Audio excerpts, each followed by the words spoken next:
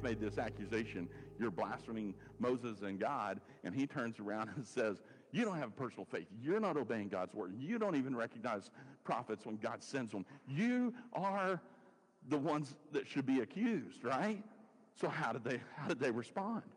What was their response to this type of counter accusation?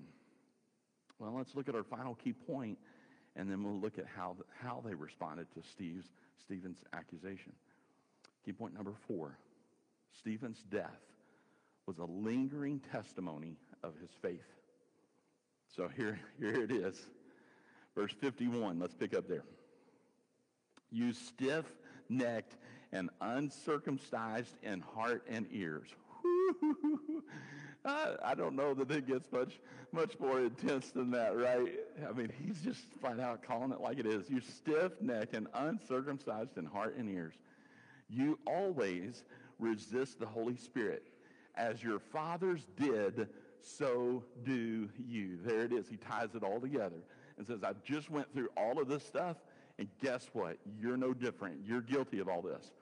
Which of the prophets did your fathers not persecute? And they killed those who foretold the coming of the just one, of whom you now have become the betrayers and murderers, who have received the law by the direction of angels and have not kept it.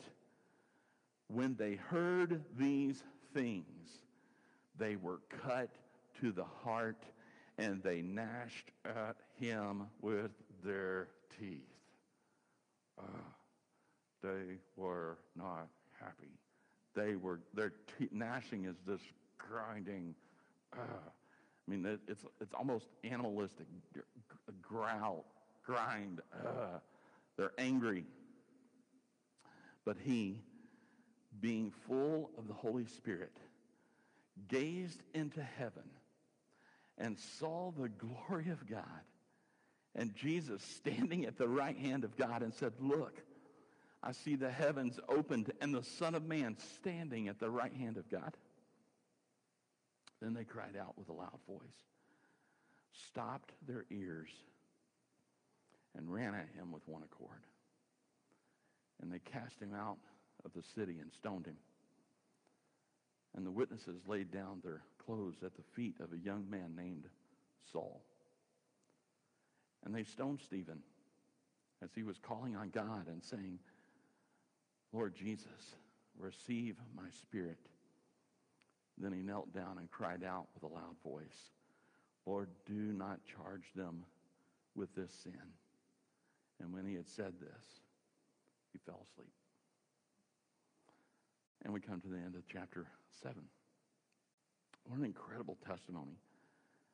I've heard some say, why didn't God step in? And if Stephen was so faithful, why didn't God stop it? Why didn't he do something? And I would argue that he did do something. God gave Stephen the grace to demonstrate forgiveness. He gave him the ability to pray for those who are persecuting him. That only comes from God. Did God do something in that moment? Absolutely. Absolutely. He gave him incredible grace. In fact, Stephen's death would have a lasting impact. I mentioned the word martyr. It comes from the Greek word martus. It means witness. Here we are, 2023, still talking about Stephen. Why? Because his witness continues of what he did. He, since Jesus' death, burial, and resurrection, this is the first person in the New Testament Christian church to be martyred for their faith. And today, we're looking at it. We're still talking about it. But I want us to consider some things. I want us to consider the fact that his witness continues. We know that the Apostle Paul, we saw it mentioned there, his name was Saul, and we know that Saul was present, that he was there. Can you imagine what was the impact? Do you think that Saul just forgot about it? No, we know. Listen to this, Acts chapter 22, verses 17 and following. Now it happened when I returned to Jerusalem and was praying in the temple that I was in a trance. And this is, by the way, this is Paul talking, and saw him saying to me, make haste and get out of Jerusalem quickly, for they will not receive your testimony concerning me. So I said, Lord, they know that in every synagogue I imprisoned and beat those who believe on you. And when the blood of your martyr Stephen was shed, I also was standing by, consenting to his death and guarding the clothes of those who were willing to kill him. Then he said to me, depart, for I will send you far from here to the Gentiles. Oh, God has a master plan. And you could tell in Paul's response to the Lord there, that left a mark. When he watched Stephen give his life for the faith, it impacted the Apostle Paul. It impacted him greatly. It impacted him in such a way that, he's thinking, there's no way they can forget about that. They can't forget about the fact that I was there and I was consenting to it. But martyrdom, Christians dying for their faith, Stephen is certainly the first, but he won't be the last. In Rome, there's going to be a lot of persecution that takes place. When you and I hear the term Roman candle, what do we immediately think of? We think 4th of July, right? I mean, we think, hey, we can't wait till 4th of July, set off Roman candles. You know what a Roman candle is in Greek culture? Roman candle was a cruelty under the leadership of Nero, in which the Romans captured Christians, would tie them to a stake, they would smear their bodies with pitch oil, a very flammable but slow-burning material, and then they'd start a fire at their feet and watch it as if the fire slowly climbed up the body of the victim. And Rome would have these Roman candles to light the streets. And it was lit with the bodies of Christians. That was a Roman candle. Jim Elliot. Who's Jim Elliot? Jim Elliot was a missionary to Ecuador. And he was he was a language expert in his team. There were 5 of them that were headed down to Ecuador and to learn the language of the Wahoorani group, and to learn their language and then to be able to share the gospel with them. On January 8th, 1956, that group of missionaries that went there were attacked.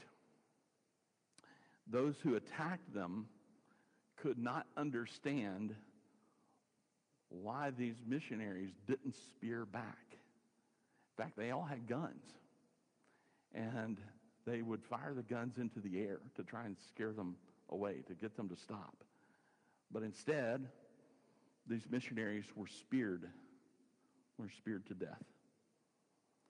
And as I said, they couldn't understand it. What in the world is going on? Their death actually opened the door for the wives and children of those missionaries who were brutally murdered to go back to Ecuador and finish the work that their husbands began and actually lead the people to Christ who murdered their husbands and fathers.